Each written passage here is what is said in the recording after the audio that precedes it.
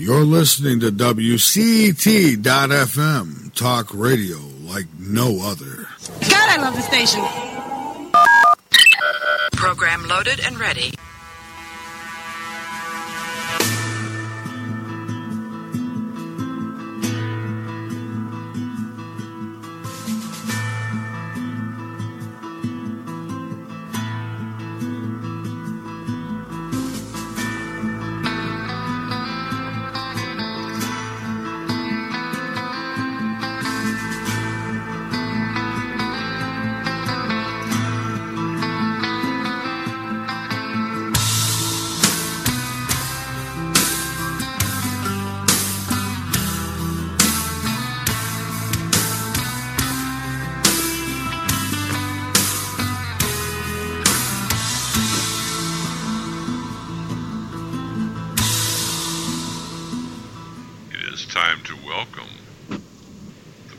That will guide you through the supernatural realm. Your host, Tim Roxbury. No, actually, that guy just lied right there. We're not hearing from Tim Roxbury quite yet. Tim, he's snowed in. He'll be calling into the show in just a little while, but good morning, good evening, good afternoon, wherever you are around the world, wherever you're listening in, we welcome you to Supernatural Realm Radio, which is here every Tuesday and Thursday from 7 to 9 p.m. Eastern, plus on, at least ultimately, every podcast known to humankind where you can hear it. We have a great guest for you today, and again, the marvelous Tim Roxbury will be calling in at some point during the show. He's snowed in where he lives, and, you know, stuff happens, I suppose. So it'll be nice to hear from him when he calls in. In the meantime, we have a phenomenal guest. And, yes, this is Chip Reichenthal, co-host for Supernatural Realm Radio, introducing y'all in and welcoming our wonderful guest today, a friend to the show, and definitely been on Supernatural Realm Radio before. And we're happy to have our dear friend Steve Lang back with us. Steve Lang, for those of you who may not remember, is a sci-fi and horror author, among many other things. We'll get to that in a moment. He lives in Charlotte, North Carolina area. He's a veteran of the U.S. Air Force, God bless him. Determined to bring his writing to life, he began assisting small film productions and formed his own production company, MDR Media, to help grow the North Carolina film community and giving back to veterans. Just a good guy. A portion of the proceeds from any film produced by his MDR Media company goes to Camp for Heroes. It's a nonprofit organization that helps wounded veterans and first responders, and that's Camp with the number 4, Camp for Heroes. After completing a 2-part anthology of short stories, including 2 Minutes to Midnight and 1 Minute to Midnight, based on science fiction, fantasy, and horror stories of the 1950s. Steve Lang, our good friend, decided to turn all of them into short films, with Traveling Salesman being the first one in the series. He's got another one that he's working on as we speak, which is beautiful. We can talk to him about that. He is also a creative award-winning producer, director, and editor. Good guy to know. With strong graphics background for over 20 years experience in both broadcast and corporate environments. While producing videos for a variety of broadcast and corporate clients, he has been involved in all aspects of production. His skill sets include consulting with clients, budgeting, scheduling, directing, editing, and compositing. And with Adobe Creative Cloud applications, Final Cut Pro, Avid, and After Effects, all my personal friends there. And his organizational problem-solving skills can be an asset to any project. So we are so happy to welcome back to Supernatural Realm Radio this beautiful, wonderful man, Steve Lang. Hi, Steve. How are you today, brother? Hey, Chip. Doing really well. Thanks. You are too kind, man. Thank you so much for that intro. I really appreciate it. Well, we just really like good guys. You know, there's just something about that. I mean, we really do. And really admired the work that you've been doing over the years, and we're excited for these new projects that you have going on, and really the fact that, you know, anything that you do is really part of the process where you give back to others. It's such a good example. You know, we like good examples around here. Yeah, right. you know. But we've got a lot of exciting stuff going on, Yeah. So we're you got some screenplays you're working on, new films, and you're thinking about another book or short story at least that you're working on. Is that correct? That is correct. Yeah, it's going to be Lilith. Lilith is actually part of the In the Company of Wolves trilogy. She's been vilified in Jewish lore as an eater of men's souls and just an evil kind of a succubus, right? So I've decided to turn her into a hero. Nice. So she goes around and helps people. She's actually helping the Wolven against their enemies. And I wanted to create a book, just for her, since I've got the trilogy. I'm actually working on the series for it, and I actually had my dad paint the cover for Lilith. Yeah, I wasn't going to put one more thing on my plate this year, but then my dad gave me the cover for Lilith at Christmas, and I said, well, okay, now I got to do it. Yeah, right. Now he's not the one who's normally done covers for you, is he? My dad has done more covers for me. It's either me or my dad that have done them, and the only one that I think my dad hasn't done is or me is the one for In the Company of Wolves, the beginning. That was actually sort of my stepbrother. He's a tattoo artist, and I asked him to kind of throw together some ideas for a cover, and so if you go to Amazon, that's the one you'll see. I actually had that tattoo put on my shoulder. So not only did I had him do the cover, and then I had him put the ink on me. Oh wow! See, awesome. Must be there's a road trip in the making there. That's right. Yeah. Regardless of what my wife thinks, I need another tattoo. She's. I don't know if I told you this or not, but yeah, I've got a tattoo. I got in enough trouble for that one. But I actually got a tattoo for my daughter, She was really into these Pokemon things. I don't know if you're familiar with the Pokemon. Yeah. I got one of a Pidgeot. It's like this warrior pigeon.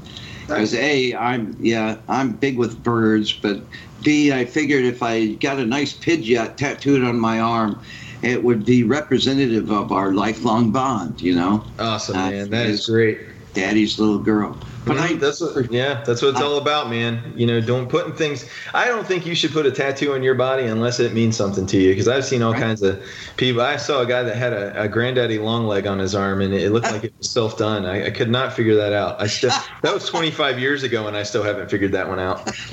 Well, it could have been that, and I don't know how often people actually.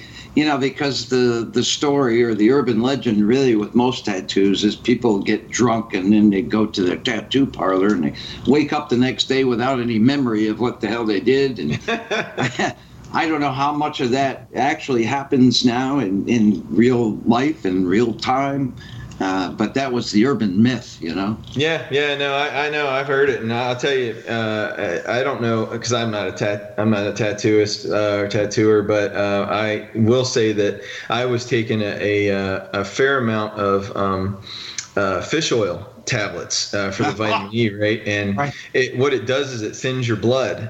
And so I went in. I've actually got a foot tall werewolf on my back. And the guy who was putting it on, he asked me. He says, "Were you drinking last night?" And I said, "No." I said, "Not at all." And I said, "Because it thins your blood." And he said, "Well, you're bleeding like a stuck pig, and I got to stop." So I said, the only thing I could think of was those fish oil pills, and that was it. So unless I guess. I don't know what the scruples are of the tattooers that put drunken tattoos on people, but I think that's one thing that can prevent it from actually looking good. Okay, so there's good advice there for the listeners. Don't fish oil before a tattoo. Right, I've got enough of them on me now. They're like potato chips, man. Once you get in, you can't stop. Yeah, you can't get just one. Yeah, I know. It's that whole potato chip verb has been going with me with this tattoo. I've been begging my wife long enough. I think I should get another one. I always wanted, like that Keep on Trucking thing, the Robert Crumb comics, thing. Yeah. Yeah, I wanted one of those maybe on my forearm or something. Oh, you got to do it, man. That's cool. I mean, I dig those old tattoos, man, like from the 1940s and 50s, Right. like Betty Boop and stuff like that. I mean, what I've decided to do is I'm going to become a symbol of the artwork, and I've actually my book covers are what are going on me. So Right. It's crazy, man, because I just got one about 2 weeks ago. It's if you look at Rise of the Fifth Column, it's one of the books that I published last, and it's actually the prequel to In the Company of Wolves. It's what happened before In the Company of Wolves took place, but the emblem on the cover, it's the Deep Space Exploration Corporation. It's the whole series is based around this conglomeration of money-hungry, greedy corporations that are pulling their money together to find another planet for the elites to live on and leave the rest of us to die as the Earth collapses in on itself because the environment's starting to fail. And so the emblem on the cover, it's the all-seeing eye. I actually created that emblem myself. It's the all-seeing eye and the eight-sided star. So the all-seeing eye is the protection, it's the wajat, and it's the symbol of protection for the pharaoh in this life and the next. And the eight-sided star is the symbol of renewal, rebirth, and rejuvenation. So I combined the two of them together in Photoshop, and I started playing around with them, and I got what you see on the cover. So I had that put on my left arm, on my left forearm about 2 weeks ago. Wow. Awesome. So has the swelling gone down yet? Yeah, man. I mean, I've been using Eucerin like crazy. It's the first tattoo I've gotten that I can actually reach. So I got a bottle of this stuff. It's like an 8-ounce bottle, and I've almost used the entire thing in 2 weeks. Yeah, because I'm just sitting there like a maniac putting this stuff on me about every 10 minutes, and it didn't scab up. It didn't fade. It looks great. So. Wow. See, when I got mine, I used this thing called Percocet, which was actually, for the time, pretty good, because regardless of if it was swelling or bleeding or whatever, I didn't care. Yeah, there's a certain amount of painkillers that, there's all kinds of different ways that you can go with that. So that's true. Yeah. Yeah. I mean, we just encourage people to, of course, use them responsibly and in moderation. Yeah, that's right. And not with alcohol to increase the effect. No, not with that. Never. No. No, that's how I take medication. When it says alcohol may intensify effect, I'm like, that sounds like that's right up my alley. Right? Yeah. Right. It's like, okay, you're trying to talk me out of it. Is that what's going on? Because it make it sound so fun. Don't operate any heavy machinery. All right. Well, you got that. Thank you very much for that. So that's what not to do. Now I can chill. All righty. Hey, I think we got Tim with us. Is that true? Timmy, you there? I am here. There's Timmy. Right, how's everybody doing tonight, man? We're doing good, brother. Yeah, We're talking about tattoos. You got any tattoos, You are. Timmy? Timmy? I see. Okay, that's good. You got any? You got any tattoos? You got any ink on you? Yeah, I ain't got no tattoos. Yeah. You do or you don't? You said yes and no in that same sentence. I said, no, I don't. See, Steve, we got to get him in. Well, he needs to get maybe something in the Company of Wolves related. So, because I'm passing the word around, man. We're eventually everybody will have the all-seeing eye with the eight-sided star on their forearm. That's and that wolf, man. That's a pretty cool one. And Timmy, his father did the cover for the book, and his father's a tattoo artist. No, my dad's an artist. My stepbrother is the one who he's kind of my stepbrother. He actually did the cover and the tattoo, but my dad has done most of the oil paintings I've got hanging up in my game room for all my covers. So all of my covers were pretty much oil paintings that he did, and I get the most awesome comments from people, because what I've done is I've taken all my book covers and I make them into T-shirts. So I basically walk around like a billboard.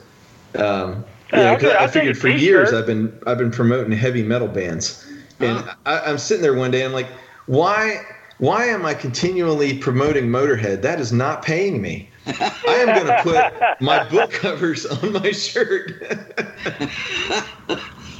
Yeah. Well, if I could get a tattoo at the same time it takes to play Ace of Spades, which is like what, 1:45, I'm in. You know. It's, I don't know how much they could do in 1:45 during that song, but that'd be a fun song to get tattoos to, I think. So. I think so. Well, when I was getting the wolf put on my shoulder, William was going about 100 miles an hour. It took this tattoo, I would say, probably in another person's hands would be about a 5 or 6 hour project. In 3 hours, he put this thing on me. Just listen to it was like punk, rockabilly, jazz, rap. I mean, it was so crazy, and he was just sitting there, just going 1,000,000 miles an hour with that gun, and I was getting over the flu at the same time too. So I look like one of those pissed off looking like biker dudes that's getting a tattoo. And I swear, I think I scared this lady because I looked over at her. She was looking at my tattoo, and it's an angry wolf face. And I think I was looking kind of pissed, but I wasn't. I was sick as a dog, man. I was like, and in pain. Well, hey, we won't tell her, okay? Yeah, that's right, man. Yeah, I didn't tell her. I was like, Right. It wasn't until after she left, I was like, oh, I probably scared that poor lady. That must be something. I can't scare people to save my life, and I've been trying. Right, Timmy? You're not trying hard enough. That's why, Chip. You got to try a little harder. Yeah, I guess so. I'm gonna have to. Maybe a mean wolf tattoo will get me halfway there at least. That's right. Well, hey, you guys go out tomorrow and pick any book cover that I've got. And Okay. you got my permission. Artistic license. Yeah, they got some, and he's got a new project, Tim, about Lilith. And he's gonna kind of give her some respect, Yeah. She's got cool. a bad rep. Yeah, and she's got an awesome music festival too. So I mean, we got to give her some credit and make it look good. There you go. If That's not awesome. only for that. Well, I got the idea for Lilith from the song "Her Black Wings" by Danzig, and I'm just listening to it one day, and I was thinking, man, it sounds like an absolutely beautiful demonic woman with these huge wings, and she's offering him eternal rest. And I was like, I'm going to put her in a book. And so I made her a creation of the Anunnaki. So she's in book 2. Ninnersog, who is supposedly the lady under the mountain. She is one of the 10-foot tall Anunnaki. She created her.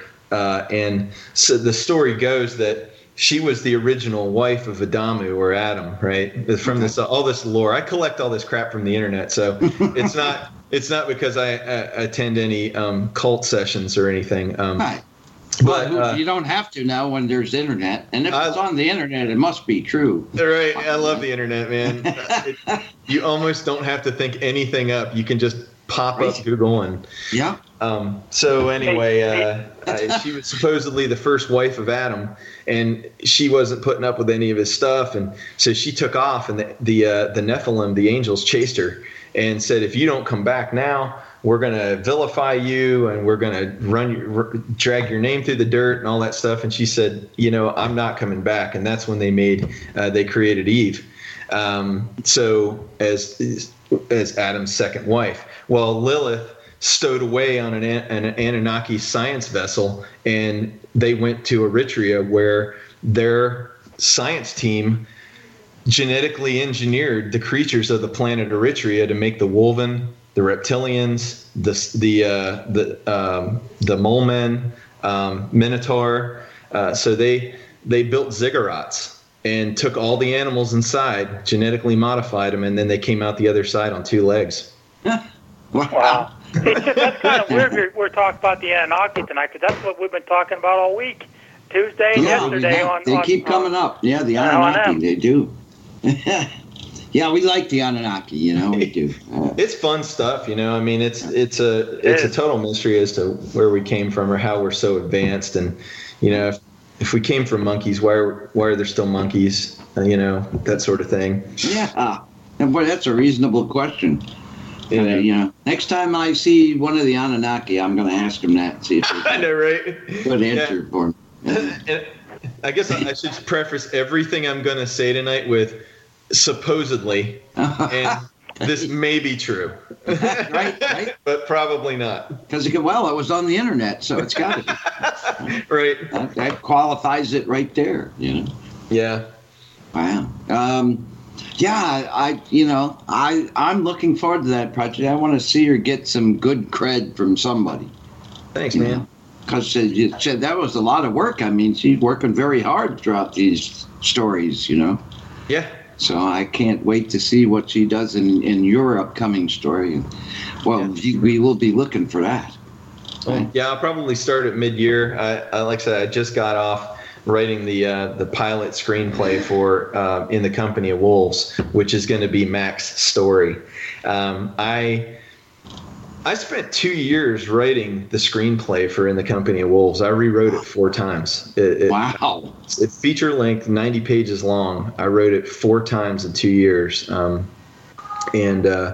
what I was trying to do, and I'll get back to Call Workshop in a second. I'm kind of skipping ahead, but what I was trying to do was take a trilogy and sum it up in a 90-minute movie, and that's like taking the Marvel universe and trying to put it into one film. Yeah. It would be or a Iron commercial. Right. It would be every 5 seconds Iron Man punching somebody and him getting punched or whatever. It would be something that just incomprehensible, and that's what happened in my screenplay. I've been working with a script consultant over in the UK. This guy has worked on Star Wars and Harry Potter, and I followed him for years on Twitter anyway. But he has his own script consulting company, and so Film Scribe is actually who it is, and man, he is really good. He is, spot on. But I tell you, man, if you can't take constructive criticism, don't send your screenplay. Right. Yeah. Especially to somebody that's that highly regarded. Oh man, that dude is awesome. I cannot thank him enough, because what I paid for each time was a class in screenwriting. No, really. And the thing is, if you do indeed look fat in that dress, he will tell you that. Absolutely, man. Yeah, I think one comment was, you really have to get a grasp on your grammar. But, I don't know where commas go. I suck at that. That's why there's editors. Right. So I'm actually looking for one of those right now, by the way. Oh, really? An editor? Oh, geez, I think we know a few editors. Yeah, my thing with when my book came, I first submitted it, was the ... Instead of commas, I use ... a lot. Mm-hmm. And that way I can run on my sentences more effectively than with the comma. And boy, I had like 18,000... circled. Ellipsis, yeah. Yeah. Those will get I bet you got tired of writing ... dots, Chip. What's that, buddy? I bet you got tired of writing ... dots all the time. Oh, no, it's easy, because I was typing, and that's just, hitting the same button 3 times in a row, which is easier. Really. Well, I can tell you guys how I got into it. It's really quite interesting. I was sitting on my couch one night and just trying to figure out how, because I really wanted to get into screenwriting, because I was thinking nobody reads.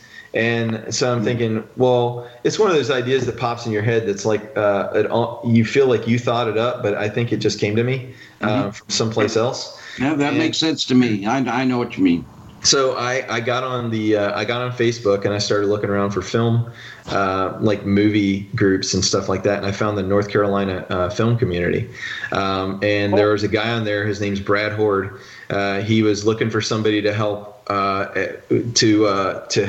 associate produce a film of his. And so I just hit him up, and I was like, he said, if you pay $150, you can not only get associate producer credit, but you can also come on the set and actually meet everybody.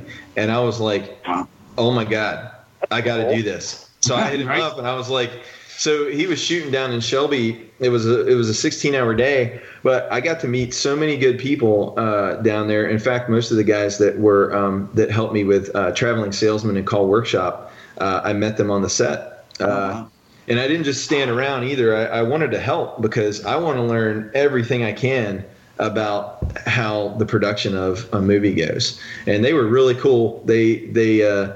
I stayed out of the way when I needed to.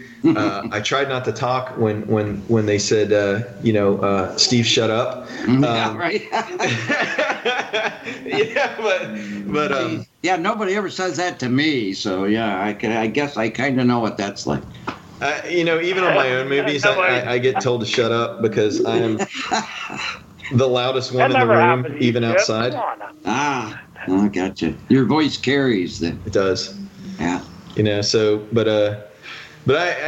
we did that, and I was like, I actually read the screenplay for the movie, and I said, I think I can do this, So I went home and I took Traveling Salesman out and started reading it, and I thought I copied what he had done for the screenplay, and that was it, man. That's how I got started.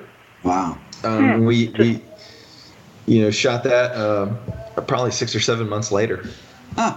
Was it a tough transition? I mean, asking as somebody who's authored a book and is working on a screenplay now, did you find it to be a tough transition from story to screenplay, or was it easy, or just taking into consideration what these guys were telling you or teaching you made it easier? What kind of process, as an author and a screenplay writer now, how would you convey one to the other? Or how would you describe the ease or difficulty of that? It's night and day. And I got to say this, I don't know if everybody goes on this journey the way I did, but I am glad I learned how to write novels first, because the process of writing a screenplay is totally different. It's so visual and it's so compact. You have to trim out everything that's not visual from your screenplay, like because when I first started writing these things, I was basically writing paragraphs inside these scripts, and what I learned over time, just even after editing my own work, that gets boring. It's laborious. You got to cut to the point. You got to cut to the chase and get this thing going. So a lot of and also I learned how to write in beats. So that's important, man. So it's like boom, boom, boom, boom, boom, action. Instead of describing the field and the flowers and how the characters walk through it, you're kind of like now you're just describing the scene, and then there's the dialogue. You just set things up. Basically, in layman's terms, you're setting it up so that production crews, actors, producers, directors can look at it and say, all right, this is what we got to do. Okay. Well, let me ask it to you this way, because based on your description, when you're an author of a story, you paint the entire canvas, in paragraphs or whatever, what the room looks like, how the environment is, the look on people's faces, the kind of clothes they're wearing, all this different stuff, the wallpaper, if you want to get that descriptive, depending on how descriptive you are as an author. Mm-hmm. So when you transfer this to take all the visual stuff really out, and you go to dialogue, and maybe you have these little descriptions in parentheses of the look of somebody's face or the look of the room or whatever, whose vision does it then become? Do you write the screenplay in a way where all the vision could be the directors or the producers? Or do you write as much as you can in parentheses to set up a scene so it doesn't matter who's looking at it? Your vision kind of stays there. You know what I'm trying to get at? No, I totally get it, man. And so the way I write now is totally different from the way that I began writing. Like, I set the scene up by just describing the room a little bit. You want to set it up from the point of view of the character, what they see when they walk into the room, the things they smell, because you're going to let the actors do their job. you want to set it up in a way that is minimalistic, so that, especially for a spec script. So that's the first thing you want to do. You want to have a spec script, which is basically just, it's kind of like the story. You're setting, it's like a dream. Honestly, when you get a screenplay that rolls really well, it's kind of like a dream sequence. It's like it just goes from one thing to the other. It meanders, and it's honestly a better experience, I think, writing a screenplay and reading a screenplay than a novel, because in the novel you spend so much time describing the characters and their background, and what you're doing in the movie. These characters have their own background, but they're displaying that to you. They're not telling you what their background is. You're not, unless you have a narrator or omniscient person, you're just going through this person's life. And that's what I dig the most about screenwriting. It's kind of like, you cut from words to emotion to these people's lives, and you go inside of them. That's why it took me so long to figure out. And it wasn't a friend of mine, Jason Buterin, was he actually read my trilogy, and he's the writer and director of a film called Kill Giggles, that's going to be coming out real soon. But he read my trilogy, and then he read my screenplay. This is the fourth screenplay that I wrote, and I talked to him one day, and he said, not to discount the work you've already done, but would you consider this as a series? And the first thought that came to my head is, that's a lot of work. And then the second thought was, you're a writer, dude. What else are you going to do? I mean, it's a lot of work. You just got something to do. So that's when I hit my good friend up over in the UK, Phil Clark, and I said, hey, I'm thinking about making this a series now. And he's like, that's good, because you are always going to lose key elements of this if you had just written a feature-length screenplay, because there's just too many things going on in this book.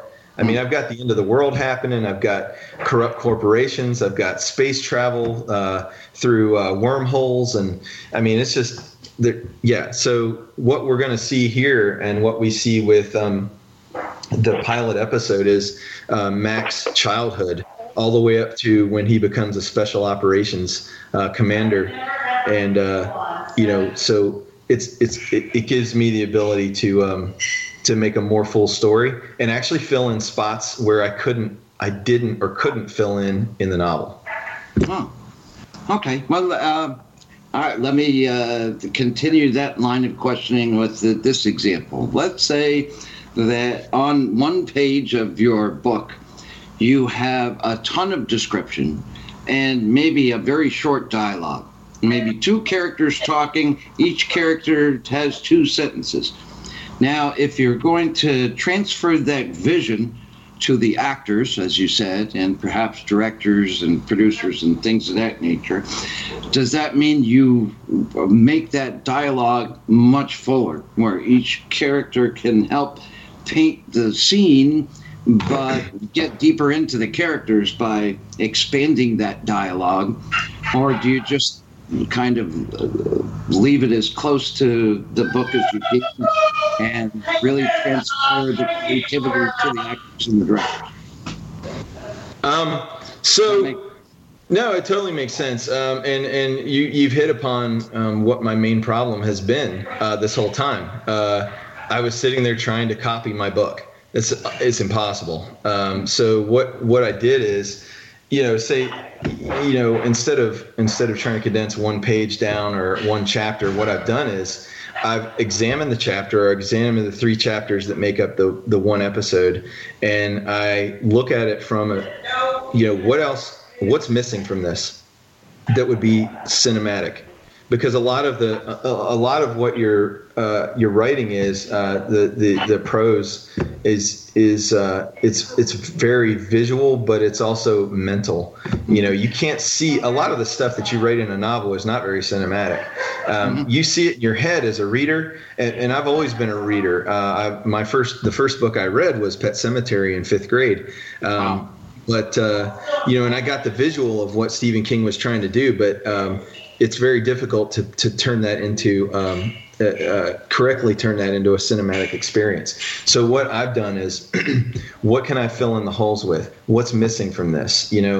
Mac. We start off in the book where Mac and his wife are standing by a window looking at a lightning storm, and they're the environment's starting to collapse and all of that, but we don't know anything about Mac's history.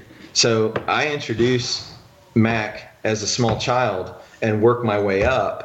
And then you understand why he becomes the man he is. But yeah, I mean, it's translating a book into a movie is a lot harder than I thought it was going to be. Right. I mean, yeah, I just kind of address something that you and I were talking about off air, because I'm working on a screenplay, and my toughest challenge in the beginning is how to paint the picture of what brought this main character here now. All the things that came before that are essential to the plot points for what goes forward. And the struggle is, do I use a lot of scenes with dialogue from when he was a child, or when he was in high school, or when he started his career, and how things went from there? Or do I do as much with a single narration as possible and have dialogue-less scenes to paint that picture? Kind of a tough choice, I guess, eh? Sure. Well, the only thing I could say is to write it and see how it looks and see how it reads. One of the things that we begun doing is reading sessions, round table. Periodically I'll print out the screenplay, invite some friends over. We'll have dinner and then go around the table, pick a character and see how it reads. Now, if it flows, great. If it doesn't, then that's where you need to make notes and tweak it.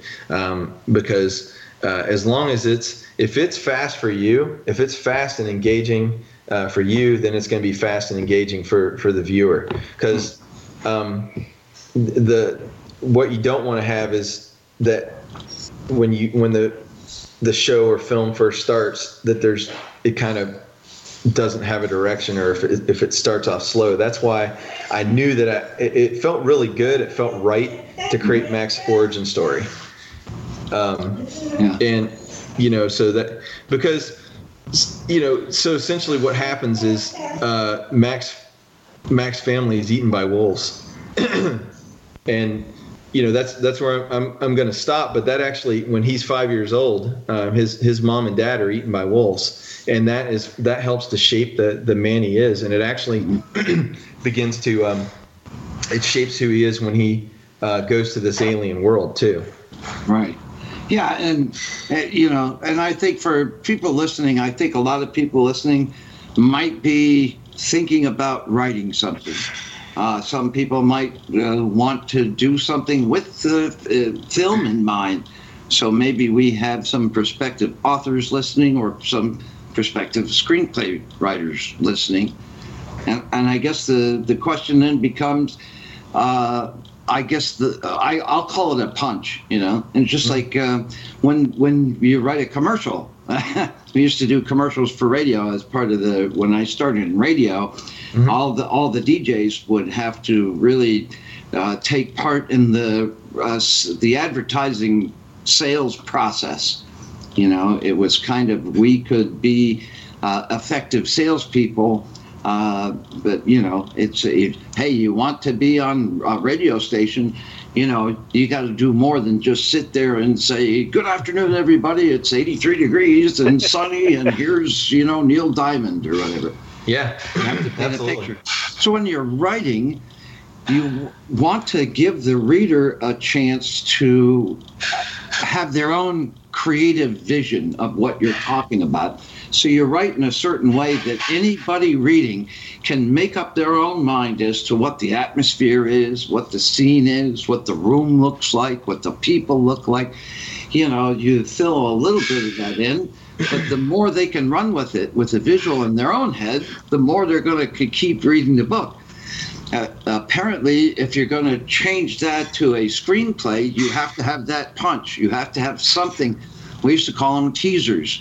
you leave it up to the listener's imagination in a commercial to paint the picture of the person's mood in a deodorant commercial,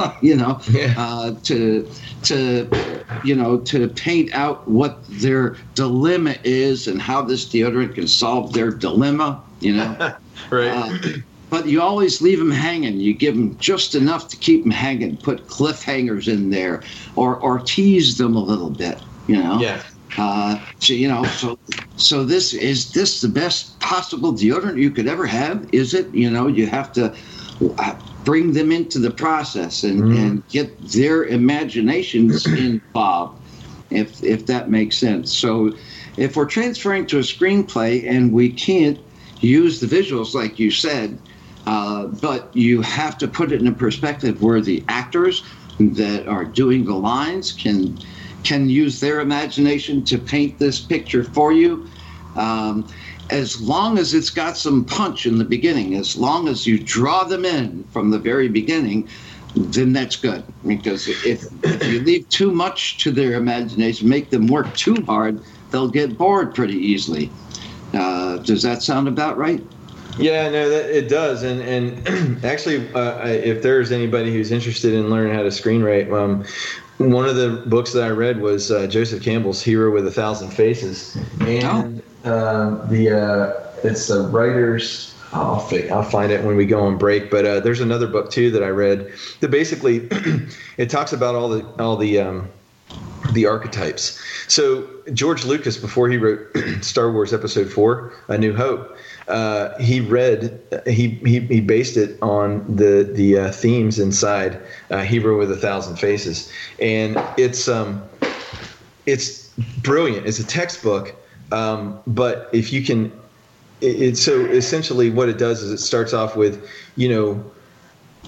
the beginning. The hero has some sort of dilemma, and he turns away from it, and then there's the hero's call, right? It's the hero's call. He turns away from it, and then there's something that happens that he's got to go, and this is when Luke, he doesn't want to go fight the Empire. He doesn't want to have anything to do with Vader. But then his aunt and uncle are fried by stormtroopers, and that's when he joins Obi-Wan, who is the wise mystic who gives him the talisman, which is his lightsaber, and this is what he goes to fight the forces of evil with. And it's just an amazing story, and that's what that inspired me. A New Hope is my favorite movie, because every time I watch it, I'm inspired to write because of the way it was written. I'm not a huge fan of the new Star Wars movies, but those three, the first three, that arc was perfect, and especially that movie. So that's how I wrote In the Company of Wolves, and those stages of the hero's journey, which is what it's called. Those, if you use those stages, and I'm not saying you go by them religiously, but if you follow that, then you'll be able to create any story. I mean, Lion King, Castaway, the Star Wars, any of the movies in Hollywood today that have made it, blockbuster smashes have followed that formula, and it's because that's what we identify with. We're just struggling, just meandering along in our lives, and then something happens that makes us take a different path. We may not want to go down that path. Like, you may have to leave your job. You don't want to do it, but you do it. And then you come out the other side a better person or whatever. Sure. So, but you also get the viewer or the reader involved in painting a dilemma where you, as the reader, what would you do in that position? Would you do the same thing? And then you get to add all sorts of layers and colors or something like that. Timmy, you're thinking, Tim, see, we're trying to get Timmy to get writing. He's got some books in him. So we really want to get him writing. And as a prospective writer or author, whether it's a book or a screenplay, whatever you decide to do, Tim, is there any questions you'd have to help get you going for Steve? Just the idea of starting the book with how I would go about chapter 1. That's where tend to have a struggle. That's why I've been putting off writing a book. Because the idea is, how do I start it? Where do I start it? That's kind of my dilemma right now. Well, it's a very common dilemma. A lot of times we'll just refer to it as writer's block, because getting started is the toughest thing. But once you have that inspiration, or once you just start doing it, then you've got something tangible that you read over and say, okay, I can do this differently, and then boom. But yeah, I get that, and I think every author or prospective author has that. That's the toughest thing, the get going thing. Yeah, I don't have a problem with coming up with the content. It's just the first chapter. The summing it up into one. In the first chapter, it's like an intro type of thing. That's where I have trouble. So, what was his name? There was a famous author. I forget what his name is right now. But anyway, I got my start So when I wrote In the Company of Wolves the first time, it was Nick had been, I think he was about 8 months old. And I'm sitting there on the couch and I'm thinking, what am I leaving behind? I worked in IT for 20 years and, I've got nothing else to show for it. I was like, I'm going to leave something behind for him. So I was watching one of those vampire movies. I'm not going to say which one, but I hate them. And they were the way they portrayed werewolves in that movie. It was disgusting. So I thought, I want to make a werewolf movie. And then I started thinking, what about werewolves in space? What about a completely different planet? They're not even here. I create my own universe. And then I wrote In the Company of Wolves. And it was awful. Awful, man.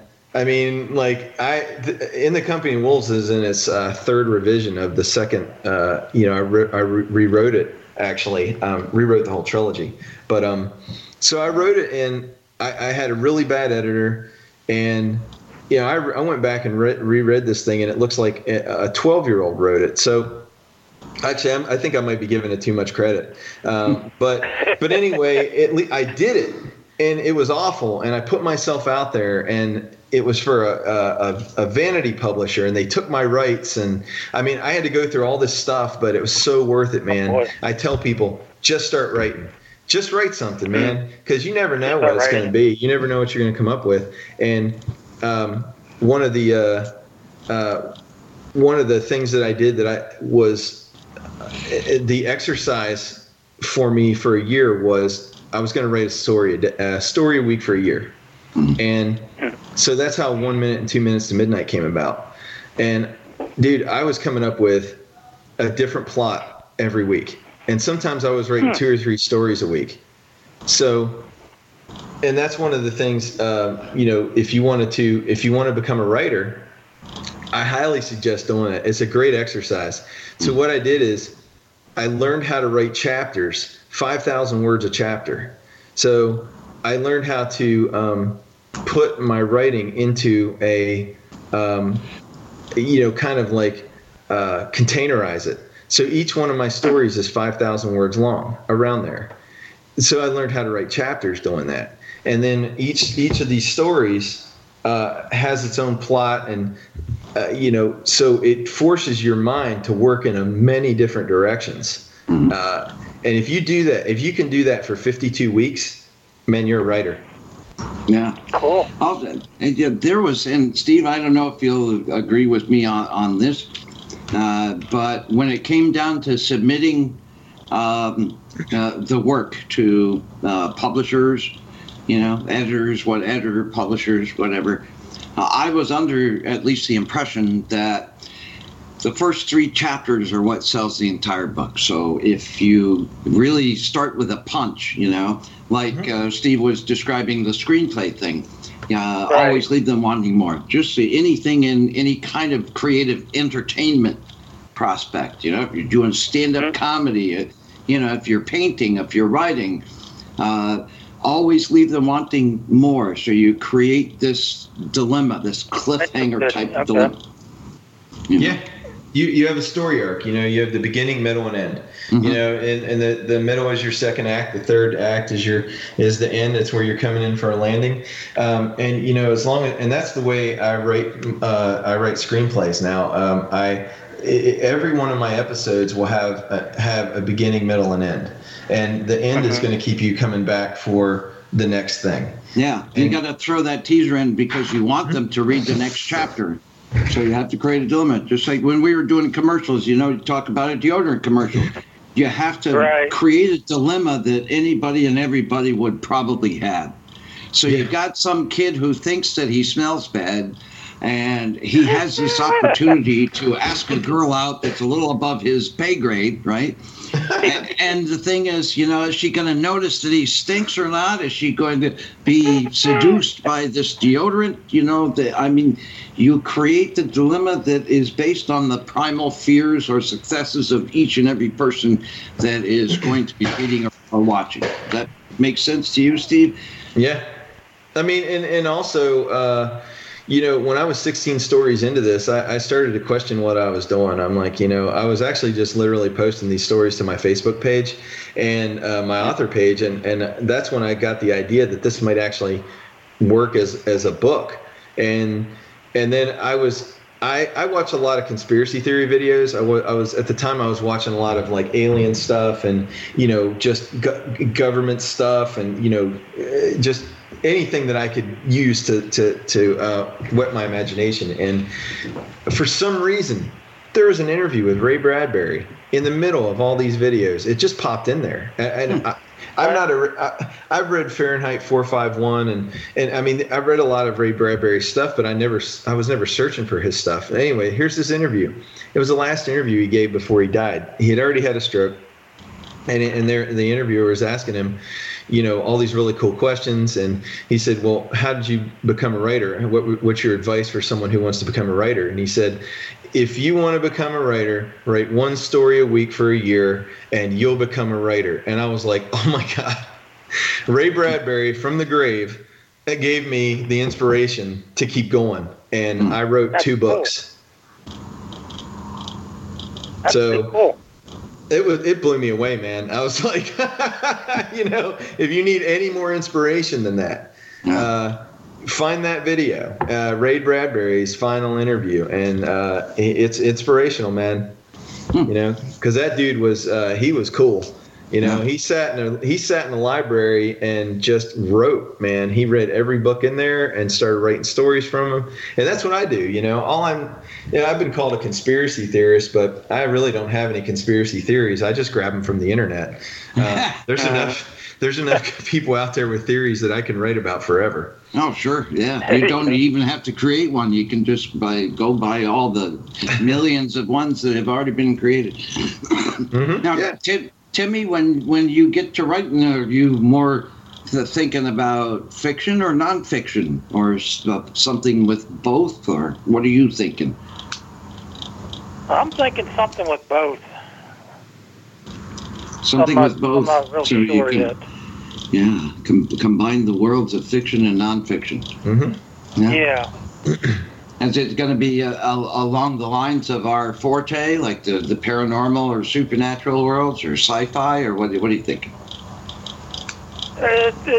I'm thinking it's going to be more along the lines of what we're doing, as far as the paranormal and the type of guests that we have.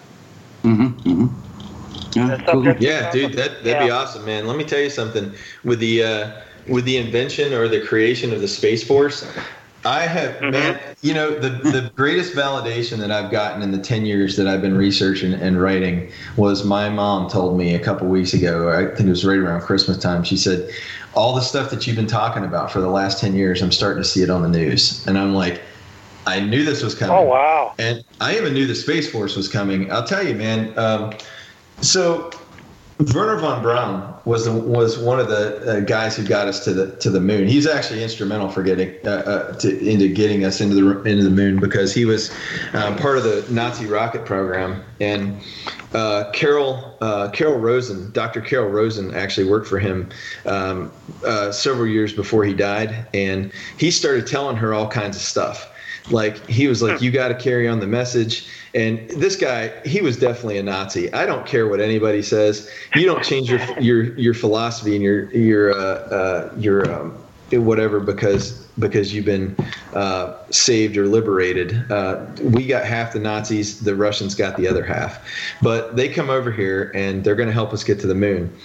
Werner von Braun told her that first there's going to be the Russians. We're gonna have, the Cold War. That was the first plan. The second plan is, we're gonna find brown people in the Middle East, and we're gonna create problems. We're gonna create a problem with them. We're gonna say they're the bad people, and then we're gonna weaponize space, and we're gonna turn the cannons on our own people when we tell the world that aliens exist and they're here to attack us.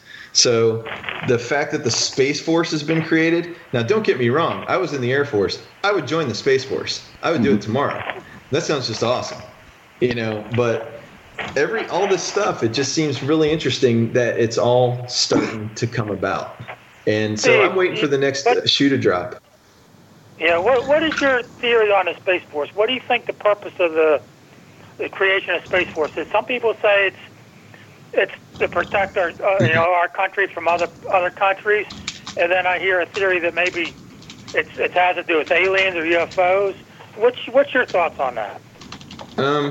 So there's a number of different theories that are out there, but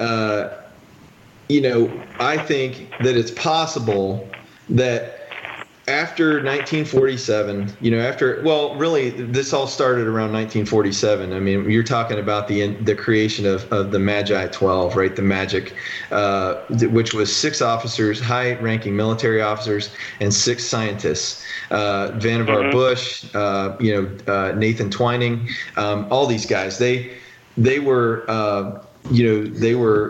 set up to examine these crashes, these alien crashes. And I think, so there's a book I read, and and I'm coming around to your point or your question. There's a book I read called The Day After Roswell that was written by Colonel Philip Corso. And before he died, after he published this, he was sued. His whole family was sued. They sued his family after he died. But he was he was a Nazi.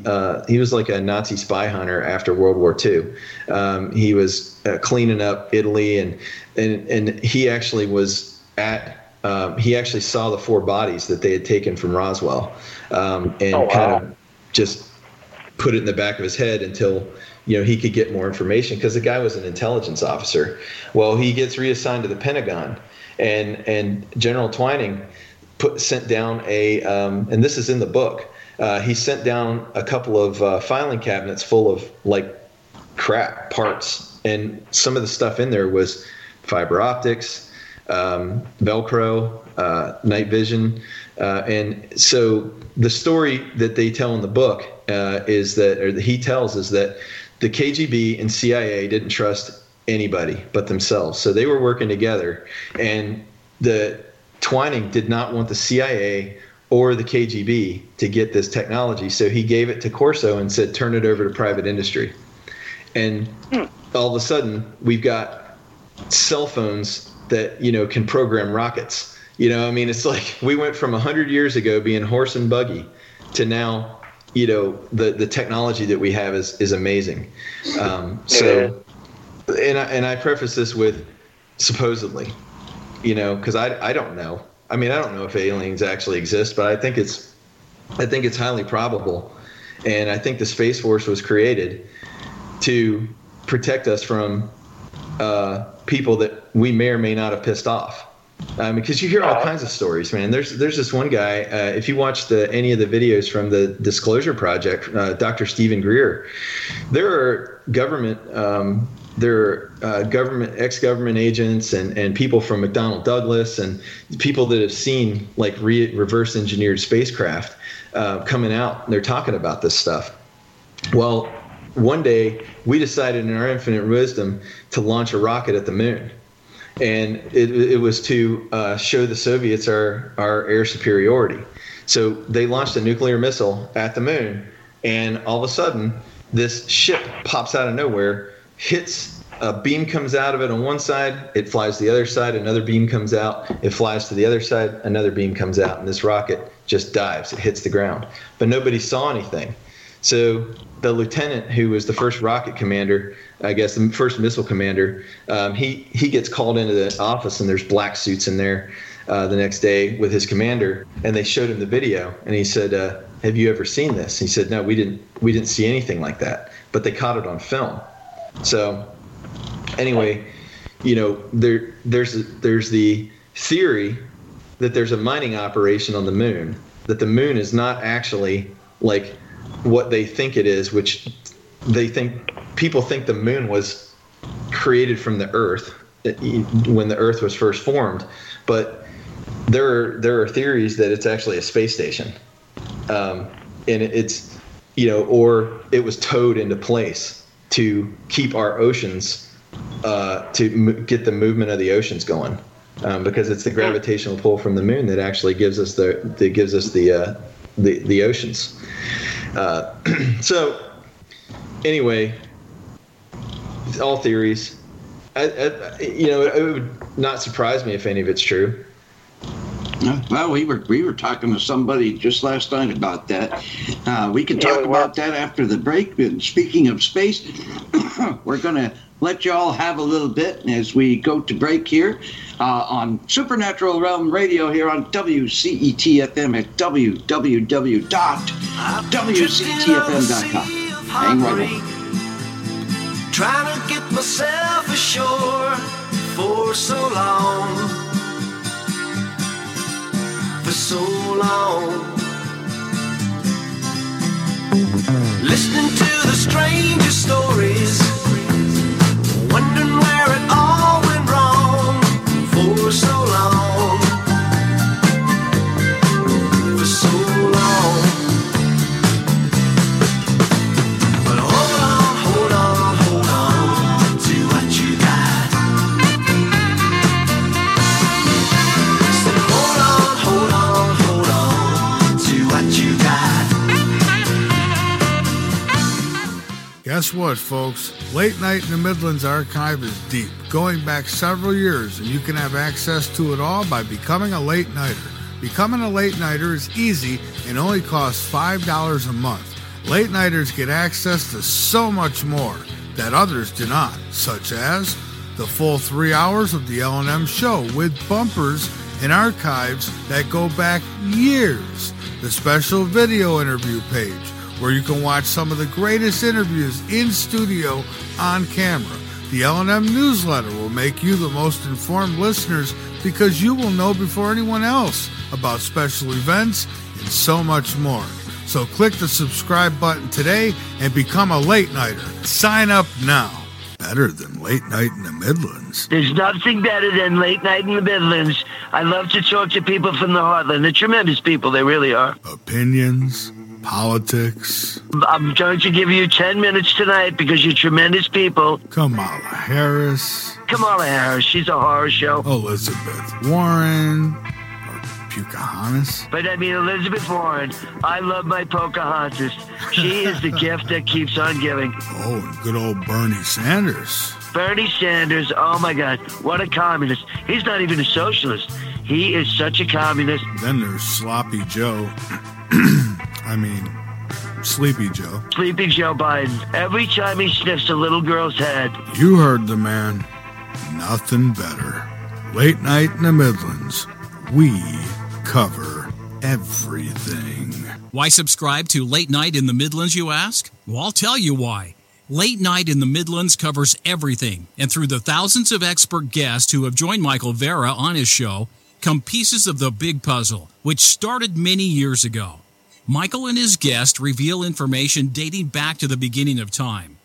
To this very moment, Michael Vera not only brings you the best guests with the best information, but Michael is not afraid to call out those who are less than honest. You see, in this day and age, we need a radio show we can count on and a radio host we can trust to expose the truth one show at a time. So become a late nighter and subscribe now. Talk radio like no other. Late Night in the Midlands, bringing the truth back to talk radio. Like what you hear? Want to take advantage of a great show, an incredible station, and all those who follow WCET-FM? Well, it can never be any easier than it is now. Go to WCETFM.com and click Advertise. Located in the drop-down under the Support tab, and click the Contact link. Or go to the footer of the homepage. That's it. You're now on your way to reaching the masses. WCETFM.com. Your megaphone to the world. Ask us for our 2020 Media Kit and get the ball rolling today. www.WCETFM.com.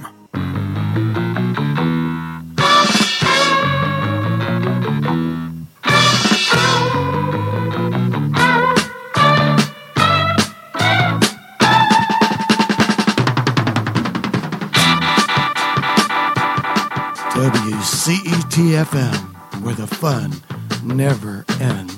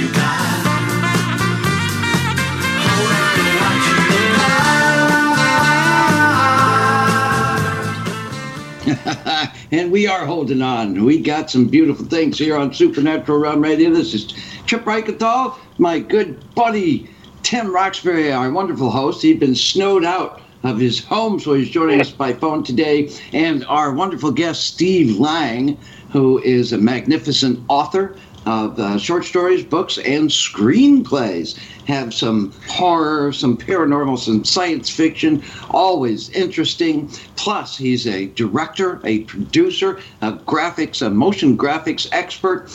So he's on all sides of the camera and all sides of the writer's pen here.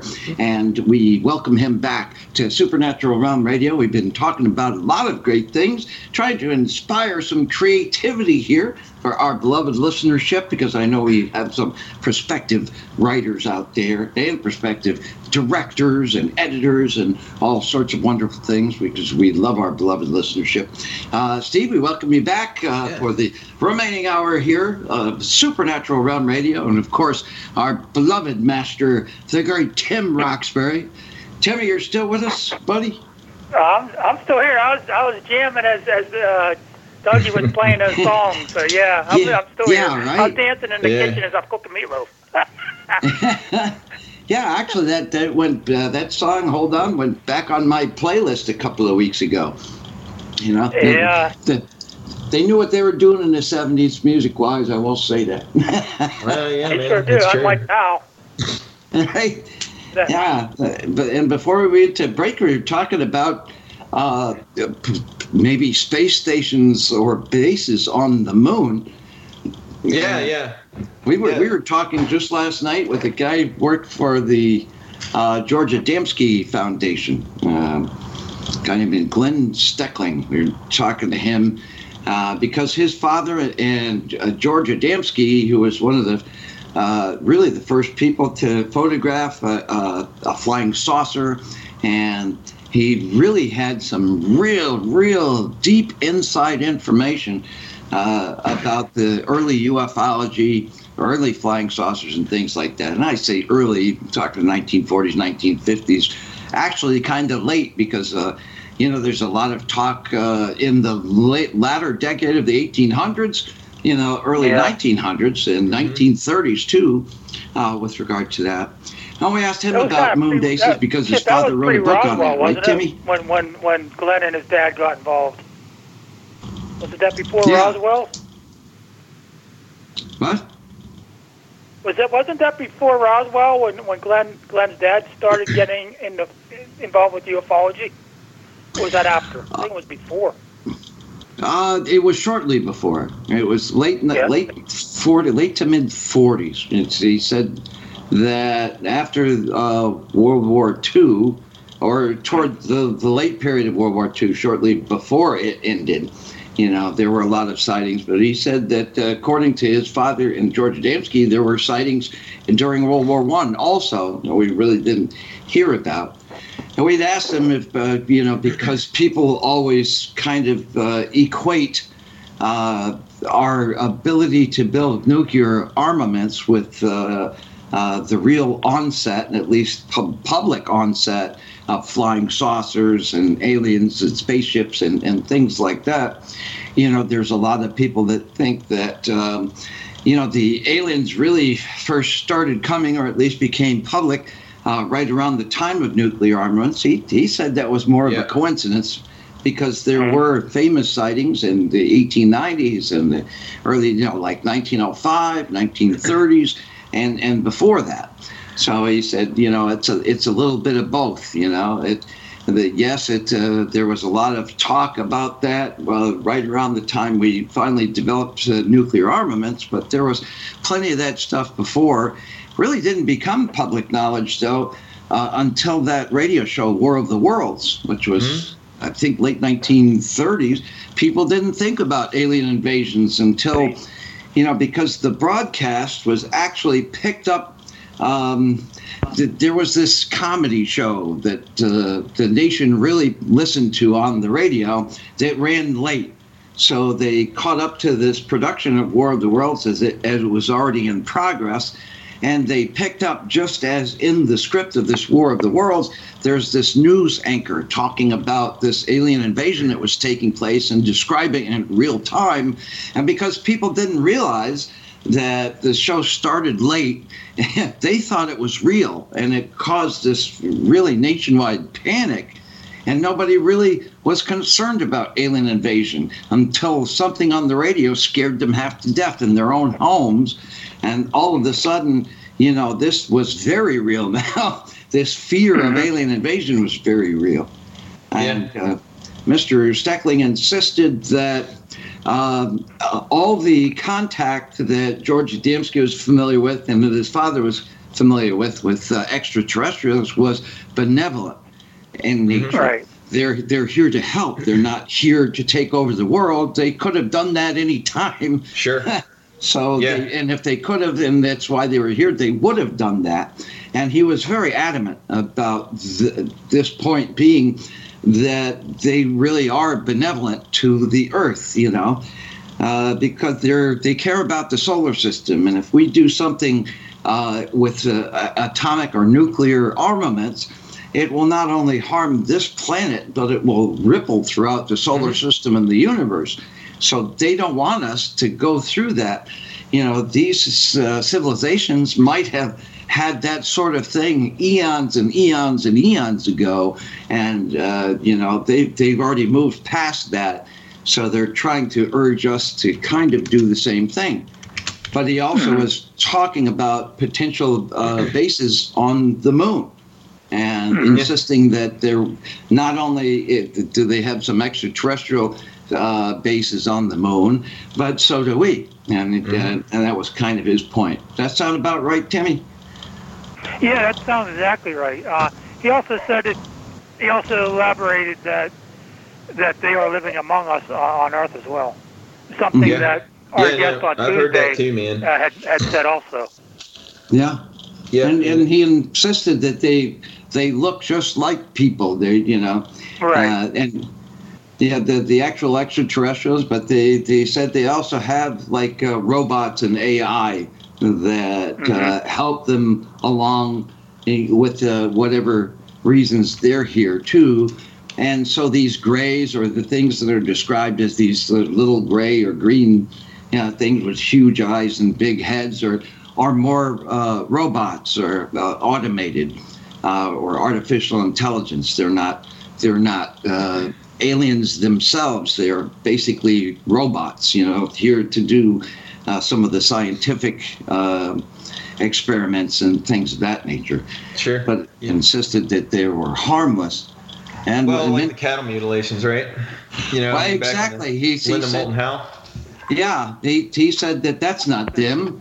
What do they need to mutilate cattle for? They said it was people within our society, scientists or military or government doing experiments like that, because our civilization is the type of civilization that does stuff like that, and theirs aren't. So yeah, he said, you see cattle mutilations, that's not some alien, that's not some Bigfoot, that's none of that stuff, That's our people that are passing that stuff off to some mystery force so they don't have to be blamed for it. Sure. Yeah, and I think, what you touched upon, I think, is Gene Roddenberry's prime directive. They're a race of people. They're possibly here to help us. But if they came out and said, we're here to help you, then if they tried to help us, it would look like they're trying to take over the planet. So it's, or they're trying to, it's a no-win situation. Manipulate us. Yeah.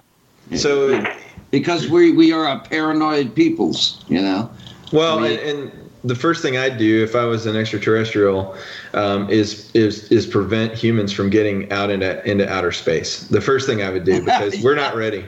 I mean, if there are other people out there, and you'll see this in the Company of Wolves, that's why I wrote it. And I think it came from somewhere else. It's like human nature is to find a species that is, or find a culture that's less technologically advanced and take over them.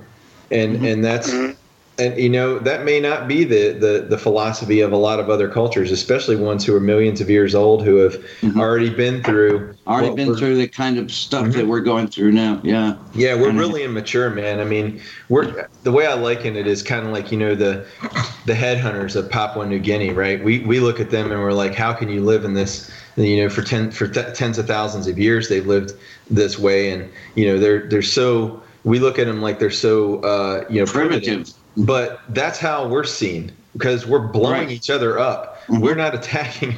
We're not attacking other races. We're killing ourselves. Yeah, I think that the movie Men in Black, the first one especially, Tommy Lee Jones says, as individuals, we're basically understanding and tolerant, but as a collective, we are a panicky, overreactive, aggressive, and paranoid species. When talking about why not disclosure of any kind. And he also, Glenn last night also, said that it's this story that they've been telling us about weather balloons and swamp gas and all these other excuses they've come up with to avoid having to talk about disclosure. They would have to basically say, okay, we've been lying to you for 60 years. Here's the truth, expecting that would be an okay thing to try to get away with. And so they're very resistant to do that, especially, So he personally says we shouldn't be in any kind of hurry for disclosure.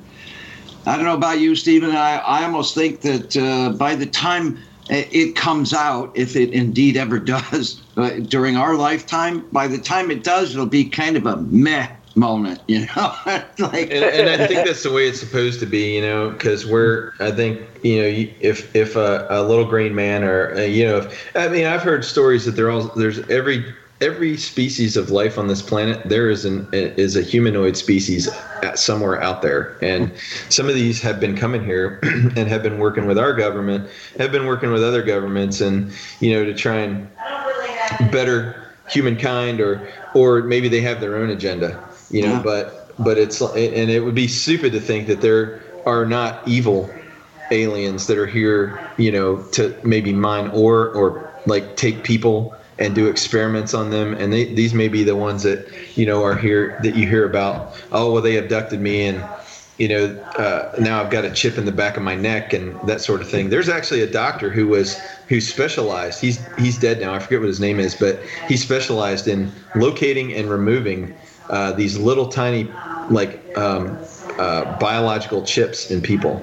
That were like tracking devices. It's really interesting stuff. So, it's out there on the, obviously it's out there on the internet. It's on the internet, so it must be true. Yeah, right? Got to be true if it's out there on there. Yeah, he had a very interesting argument. And, it's really the first time in my entire radio career that I've heard it posed that way, which is there is this element of silencing people, Yeah.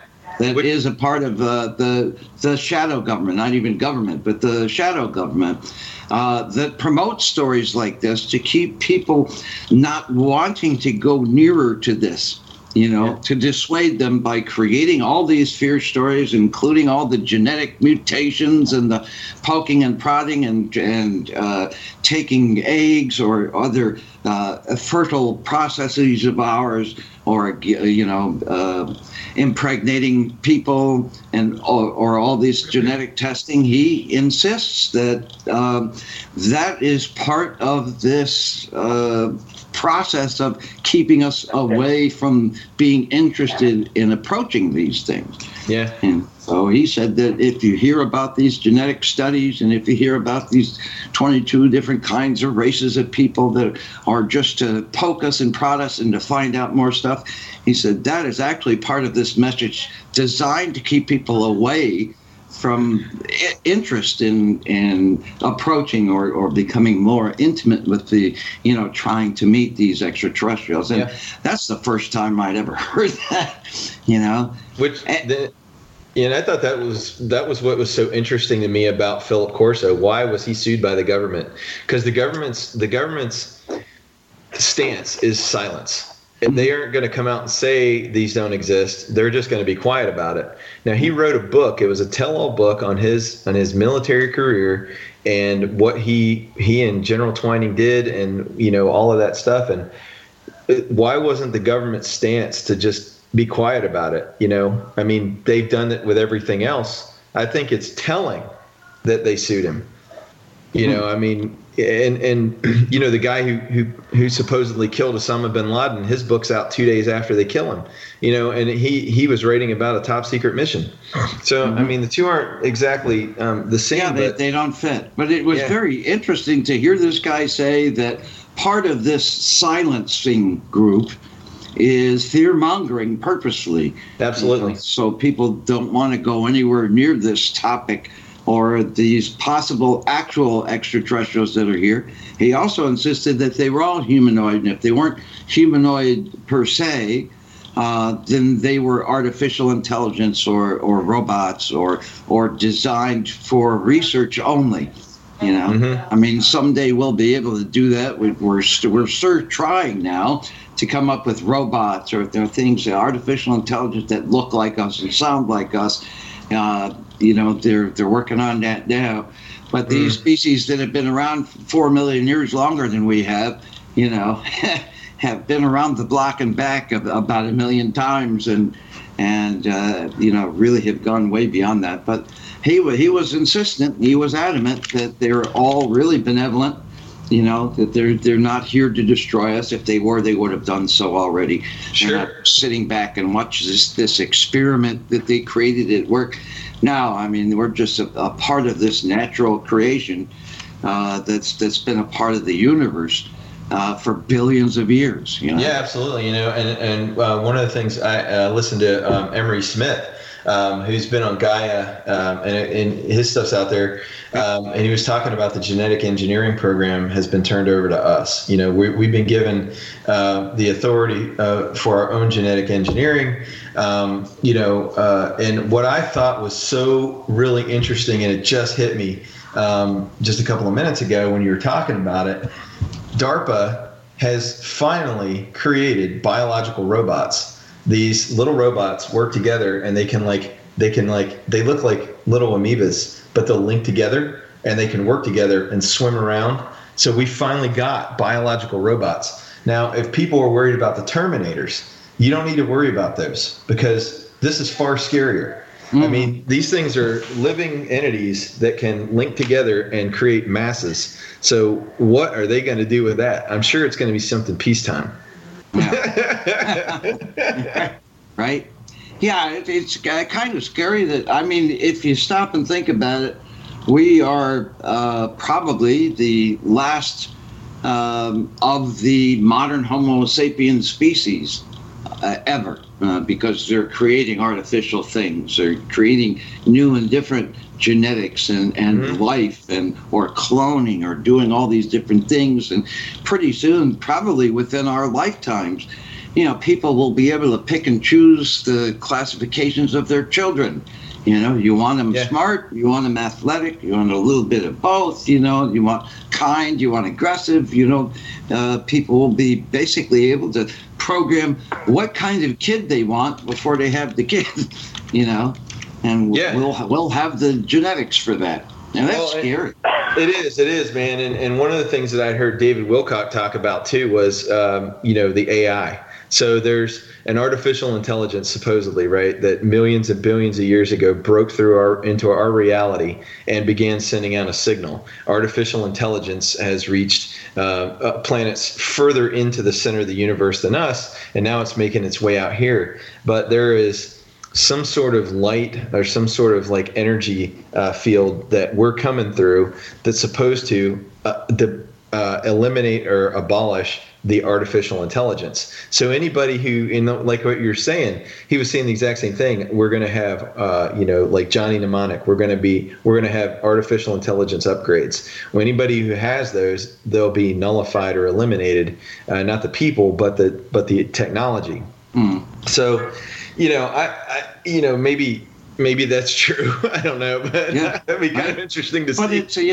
But again, there's a lot of fear mongering in those messages, and that was what was kind of refreshing about this guy, Glenn Steckling, that we were talking with. Then it says if it were the aliens, they wouldn't be doing that. This is a man-made type of thing, because they're well beyond this whole fear-laden principle to life. They're kind of a love-based society. They've been that way for eons and eons and eons. So any of the scary stuff would either be this group that's out to silence this whole thing, or people that are trying to make some more money off it. When he said from their point of view, there's no fear. There's no fear. That's not what they're about anymore. Right. They've gone past that. And so because we haven't gotten past that yet, that's really why they're here. Sure. Try to guide us gently away from that sort of lifestyle. Yeah, and the one thing I've heard that they are going to do, is they're not going to allow us to blow this planet up. They're not going to allow a nuclear holocaust. They've already prevented it multiple times, and they're not going to stop us from killing ourselves. But they need this planet. So we're either going to learn how to become grown-ups, or we're going to destroy the environment in such a way that we can no longer inhabit this planet. And then what they'll do is just continue to use it as a way station from here to there until the environment fixes itself, but we won't be here anymore. So they're not going to allow us to destroy the planet, but they're also not going to stop us from killing ourselves off. Yeah, if that's really what we have to do, then they're not going to get in the way of that. But the thing about the nuclear armaments is it's not just this planet that gets affected by that. Yeah, it affects the solar system. It affects other moons, other planetary systems, even other stars far away. So, Okay, well, it's good to know we're not a telemarketer. Okay, that's awesome. Yeah. 8 to confirm you are not a telemarketer. I'm not doing that, so I'm not a telemarketer either. What the heck that is? Telemarketing calls are not accepted. Please add this name and number to your do not call list. Awesome. Yeah, please This do is the it NSA. now while we're live. Yeah. That's clearly the NSA, man. They've tapped in there. Yeah, that's it, man. We're busted now. Yeah. Timmy, are you still with us? You're not a telemarketer, are you? Timmy? Oh, maybe that's it. Maybe we lost Tim. Yeah, maybe. Well, so before we, because I absolutely do want to go back to this topic, but I wanted to talk about Call Workshop for a minute. Wouldn't that be nice? Yeah, we have to do that, and yeah, okay. just because there's a lot of things I need to throw out there, and I should have done this at the beginning. But Camp for Heroes, John and Woody, who own the camp, own and run that camp. It's amazing what they've been able to do for veterans and the message they're getting out to help guys that are Please coming press back. 8 to confirm you are not a telemarketer. And just trying to get back up on their feet, and that's what this camp is set up to do. It's a retreat. Please press 8 to confirm you are not a telemarketer. Okay. I got to repeat that I am not doing that. So yeah, no, it's fine. But telemarketing calls are not accepted. Please add this name and number to your do not call list. All right, we'll do it. So those guys are amazing. Workshop. Mm-hmm. Yeah, Call Workshop. We filmed it down in Fairmont, North Carolina, which is where the camp is, and we were really just welcomed by Fairmont. I want to thank L&M Convenient Mart for letting us shoot the convenience store scene in there, and also the Fairmont Police Department. They allowed us to use one of their police cars and uniforms. And then when we came back to Concord to shoot, Ellie's Coffee Shop. The owner allowed us to shoot the whole coffee shop scene in there, and I mean it was amazing. He gave us the whole shop. It was Sunday. He was closed all day anyway. He came in and let us in, and then the Concord Police Department gave us the permission to. The day before we're getting ready to shoot in Concord, this is actually kind of funny. I was exhausted, man, because we shot for 3 days. On the second day of shooting, which these were like 16 to 18 hour days, I was just tired, and it just occurred to me that Saturday night that I probably should let the police department know that we're going to have a guy standing out in the street in a cop's uniform. Like a legit cop's uniform. So I got a hold of the captain that was on duty, and he allowed us to do it. He said, next time you guys are going to need to get a parade permit. And I didn't know any of that, right? I was just like, I'm so sorry, man. Thank you very much, sir. Yes, sir, and no, sir. And he told the sheriffs. He called he let all the officers on duty the next day know. So when we had about 3 police cars pass by us while Patrick was standing out in the Fairmont Police Department's uniform, which, by the way, you'll see in the movie, and I think it's hilarious that we're in Concord and he's wearing a Fairmont police uniform. So these are little Easter eggs. It's also a Christmas movie because I put a Christmas tree in it. Any movie that has a Christmas tree in it or a jingle like that, automatically. Yeah. That's right. Die Hard is a Christmas movie. So I just wanted to make sure I threw a shout out to those people because we honestly couldn't have done it without them. So I'm eternally grateful. So Call Workshop is one of the stories from one of my books. Wow. 2, actually. Which one? I think it's 2 Minutes to Midnight. I can't keep track. I mean, I wrote 52 of them, and I the only reason I didn't make it because I got the idea for 2 Minutes to Midnight from the Iron Maiden song because I'm a huge Iron Maiden fan. I've seen them 3 times, and they come again. Last time we got box seats. It's an amazing show. So anyway. I got the idea from that, and I was thinking I'll just publish these all into one book. Well, it would have been a 4-inch thick tome. So that's why, you know, 2 minutes to midnight is based on the doomsday clock. And, you know, we've been to 1 minute to midnight before. So that's where I got the idea for the second book. Oh. You know, so 2 minutes to midnight and 1 minute to midnight, all the stories in there are cautionary tales, you know, about what we're doing to the planet or what we're doing to each other and what we can look forward to if we don't stop it. You know, we've got to grow up, man. You know, we've got to get a handle on ourselves and stop the nonsense, man. These political and religious wars are they're going to wipe us out. But so Call Workshop, I got the idea for that from like network marketing businesses. I mean, it applies to almost any network marketing business. And what people do is they'll get together and in a coffee shop and look at business cards, the collection of business cards, you know, that you get from people, and just start making cold calls.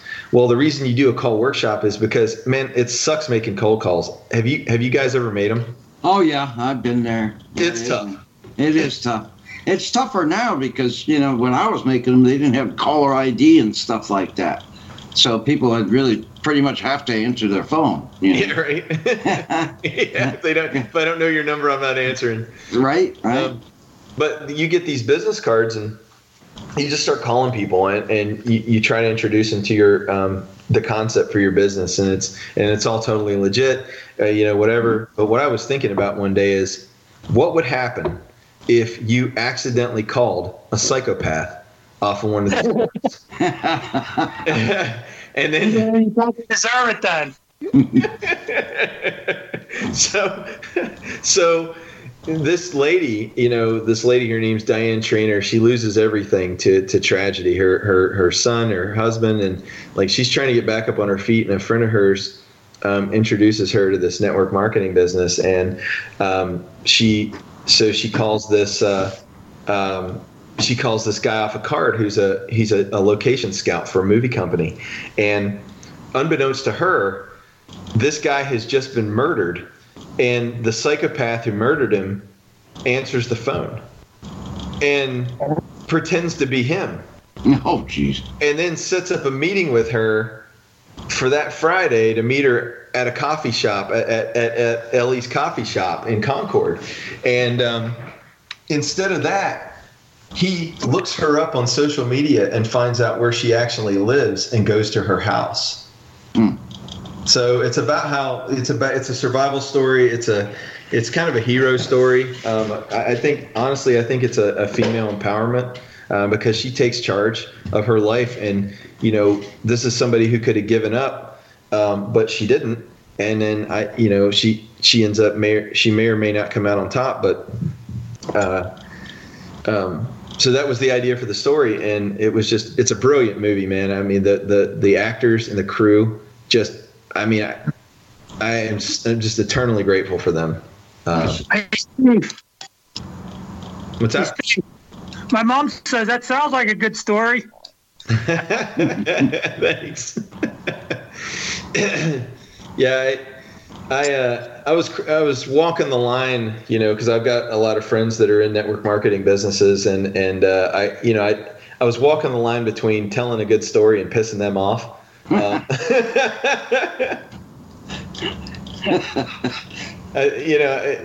They're still talking to me, so that's good. I think we're good. At least they're talking to you.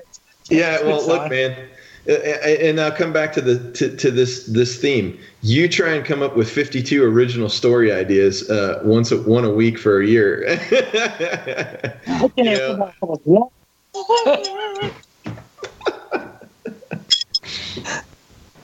Yeah. So you got me beat already, Steve. What's that? You got me beat already. I can't come up with one. Dude, let me tell you something, man. Anybody who's listening to this right now, read The Writer's Journey. It's a mythic structure for writers by Christopher Vogler. It is Joseph Campbell's Hero with 1,000 Faces whittled down to a digestible format for anybody. I mean, Christopher Vogler was actually a consultant on The Lion King and several other movies. And this book is genius. It helped me understand the concepts behind the archetypes, and so if you want, what I would say, read that book, Tim, and it'll give you an idea of where to start, and then watch that interview with Ray Bradbury. Cool. Yeah, man. If I can help in any way, let me know, man. I'm always available for you guys. Awesome. And I'm a firm believer that everybody should follow their passion. I mean, dude, we only have now. Because you have no idea what's going to happen tomorrow. So, we gotta build our immortality projects. Mm-hmm. See, the way the world is now, you never know. Yeah, absolutely, man. Hey, can I ask you a little bit about a little further information about Camp for Heroes? Because that's this organization that your proceeds of the films, the books, anything by your MDR Media, ultimately go to Camp for Heroes. What is that all about? What inspired that? What inspired your tying them into all of your works? So my buddy John and I met him about I think 9 years ago now at the Carolina film community, and we just hit it off. I had no idea that like his dad was a fire captain, and he was actually at the Twin Towers, and so Woody had his own PTSD to deal with, and decided to create Camp for Heroes out of that. And I'm probably not doing it any justice by I'm paraphrasing what I've heard him say, but I just have a huge amount of respect for veterans who have come out the other side of war and are trying to get back up on their feet. I had to go into the Air Force because it was either that or I was going to end up working at an auto auction or convenience store. I mean, I really didn't have a whole lot of options. I was not very interested in high school, so therefore my grades looked like a landmine of C's and D's, like a minefield. And so I love veterans who, and a lot of times, they may go in because they want to fight for the right or whatever. But what happens when you get in, you realize that, all these platitudes or all these, these things that you thought you were going to see when you got in, they're all commercials. And it ends up being like just the guy next to you and your buddies. And like, I have buddies that I still talk to, and I've been out of the Air Force for almost 25 years. So I think there's a camaraderie, and I think these dudes deserve some respect, and some of the horrors they've seen, they'll never get rid of, but maybe it can be made a little bit better, and that they can like find the talent that's within them to get them through it. And that's what got me through. I mean, writing is what got me through my own PTSD. So, so that's why I think that the camp is such a great idea. It's so beautiful out there, unless you run up on one of those water moccasins that live out there, man, by the lake. They've got there's big snakes. Nope. It's out in the middle of nowhere. Hey, Chippy, road trip. Yeah, there you go. Yeah, once you mentioned deadly snakes, Timmy's in. Just bring a shotgun. That's right. There you go, Timmy. Yeah. Yeah. I was taking axe and chop the head off. That's all. Yeah. No, I was invited out there to help with that 2 summers ago, and I figured that'd be a better job for John than me, because I don't like big snakes that launch at you. Right. Does anybody, if you really think about it, Well, there's adventure seekers, man. Yeah, I suppose so. Adrenaline junkies. That's probably it. Yeah. But no, it's if you're if you're a veteran listening to this and you or a veteran or a first responder who is suffering from PTSD, get a hold of Camp for Heroes, campforheroes.org, and they can help you. Maybe you can help. The place is so vast. I think they have like 300 acres of land out there, and wow. What they'll put you to work doing something, clearing trails. You can go fishing, shooting. I mean, it's literally in the middle of nowhere in North Carolina, which is a great place to just kind of chill out at night. You can see the stars. So it's, there's no light pollution. Yeah, we used to have a middle to nowhere in New York State. I can't find one anymore. There's a strip mall wherever that middle of nowhere used to be. Right. Just kind of turned out that way, I suppose. Never enough strip malls, I guess, Right. Could have fooled me, but that's what they're thinking, not my thinking. We should mention, too, Camp for Heroes. The 4 is the number 4. So if you go to campforheroes.org, it's camp, the number 4, Heroes, campforheroes.org. There, it'd be much easier to find them, just so you know that. And, for people that want to get a hold of your books or see your films, where's the best place for them to do that, Steve? You can go to stevedlang.com, stevedlang.com, and I've got Traveling Salesman up there right now, so you can watch that. And you can, my books are all in there, and you can go, each one of them will link you straight to Amazon.com. And if you are an Audible fan, In the Company of Wolves, the beginning is available on Audible as well. Oh. I'm going to get the other 2 out there. I just haven't had an opportunity to do it yet. I've been just really busy with the other stuff. So. Well, I mean, I'm surprised you're not in the candle business because you're burning so many at both ends. You should be.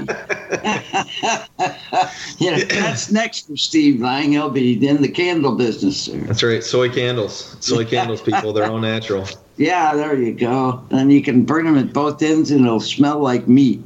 Yeah. Hey, Chip. Yeah. Our guest for Tuesday is Gregory L. Little. Is our guest for Tuesday the 21st. That's next week. Oh, that's outstanding. Yeah, good. So that's next Supernatural Realm. Dr. Gregory L. Little, whose latest work is Denise of an Origins, a book he wrote with Andrew Collins. Yeah, I know we got 10 minutes left. Just going there anyway. We just happened to be there. We're scaring the producer here, poor Juggy. He thought I was bad. Huh? No, I was just gonna have you string it out for 10 more minutes. We'll be doing that. But at least everybody will have all the info by the time we leave. We won't have to rush it out. Yeah, as long as we're doing shameless self-promotions, even though we have plenty of time. Yes, I have a show called Kindness Beyond the Veil here on WCET-FM Mondays from 7 to 9 p.m. Eastern, Supernatural Realm Tuesdays and Thursdays from 7 to 9 p.m. Eastern. But Kindness Beyond the Veil. I also have a new daytime live Kindness Beyond the Veil at uprntalkradio.com. They play clips of our shows there on Saturdays, but we've got a live show there 2 to 4 p.m. Eastern every Monday. Mike Shabrasi, who's been on Supernatural Realm before, will be my guest for the Monday 2 to 4 on UPRN. Film director in horror films and horror comedies and sci-fi.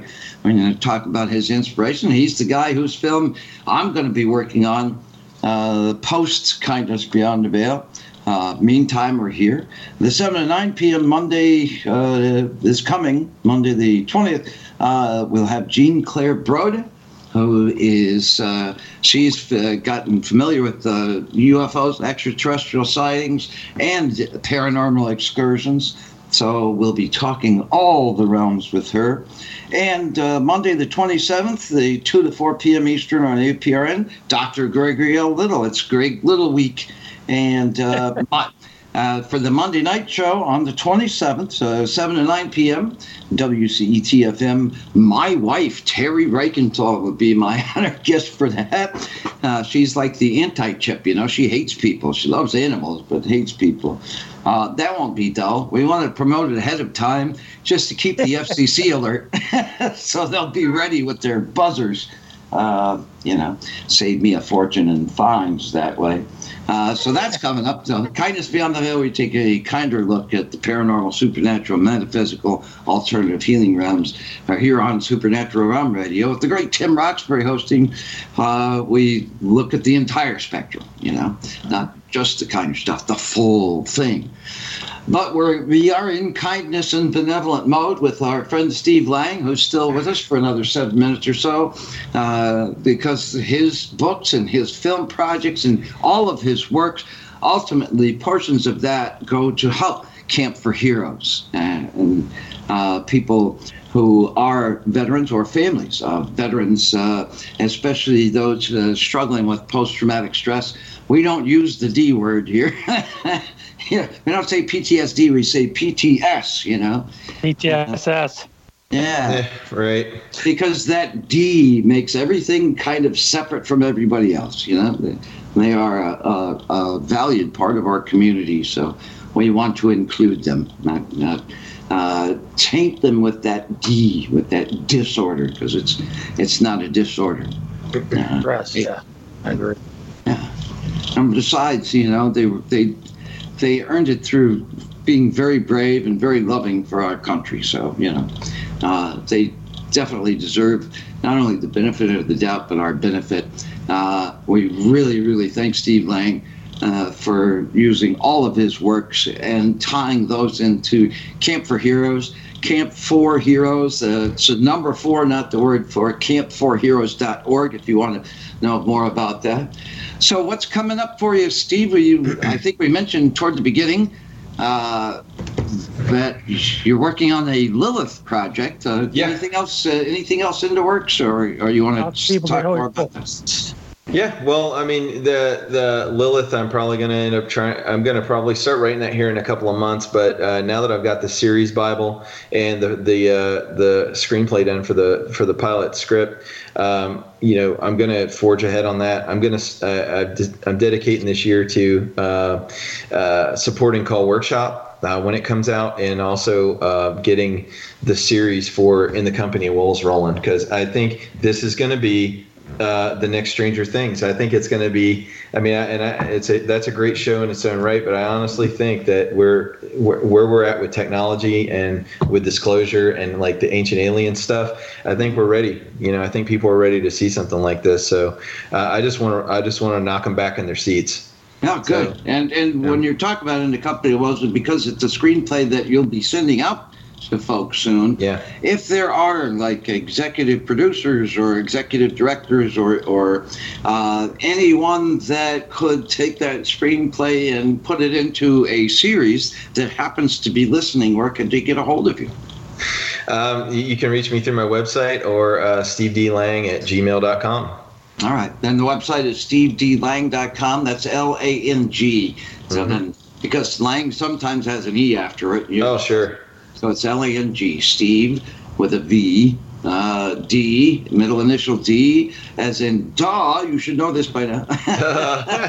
Yeah, right. So SteveDLang.com. So, or Gmail. The idea behind this is the more people that we can help, the better. And so once we start.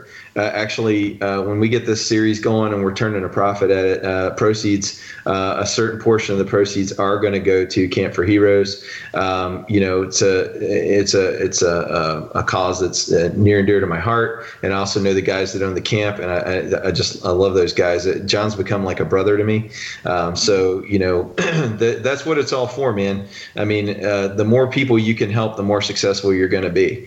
And so this isn't for me. I'm building an immortality project to leave behind when I'm not here anymore, but I want to see how many people I can help live their dream while I'm living mine.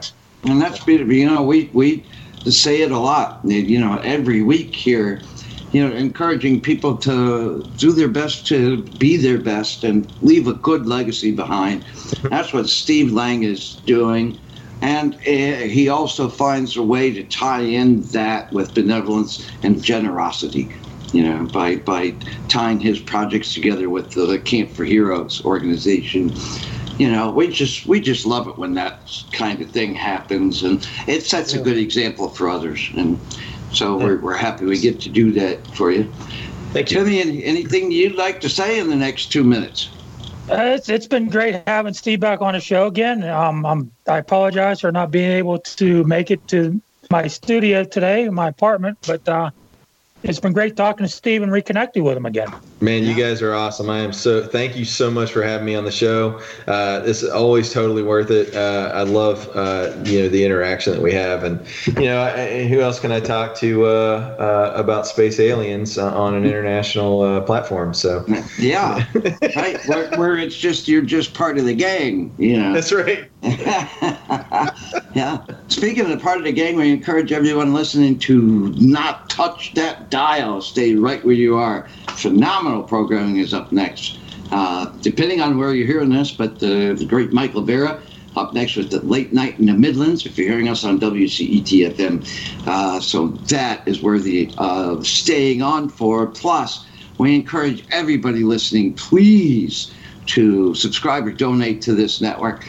You find that beautiful big yellow donate button on the website, WCETFM.com, because this is the time of year where we can really use the help, and your charity and your generosity would help keep shows like Supernatural Realm Radio on the air, and we do like talking, so we would really love your help. Timmy, any final words, buddy? I want to thank CC for again helping us out with the production of the show, producing the show this evening. Because we love CC. But we love CC, and I would thank you so much for helping out. Absolutely. Yeah. Any final words for you, Steve? 30 seconds or less. No, just go check out stevedlang.com. You can see everything we're involved with now and in the future, and campforheroes.org. Those guys have a great message and a great program. And if you know anybody who needs a hand up, that's first responders or returning from war, please reach out to them because it's a great bunch of guys, and you can get some help. That's a great thing what you're doing. SteveDlang.com. Again, here on Supernatural Realm Radio. Next time around, Dr. Gregory L. Little will be our guest, so join us for that. Meantime, again, don't touch that dial, and please subscribe or donate here. Enjoy the rest of your day and week. Our beloved listenership, we enjoy having you along with us. You take care. We'll see you next time on Supernatural Good night, everybody. Good night, everybody. Good night.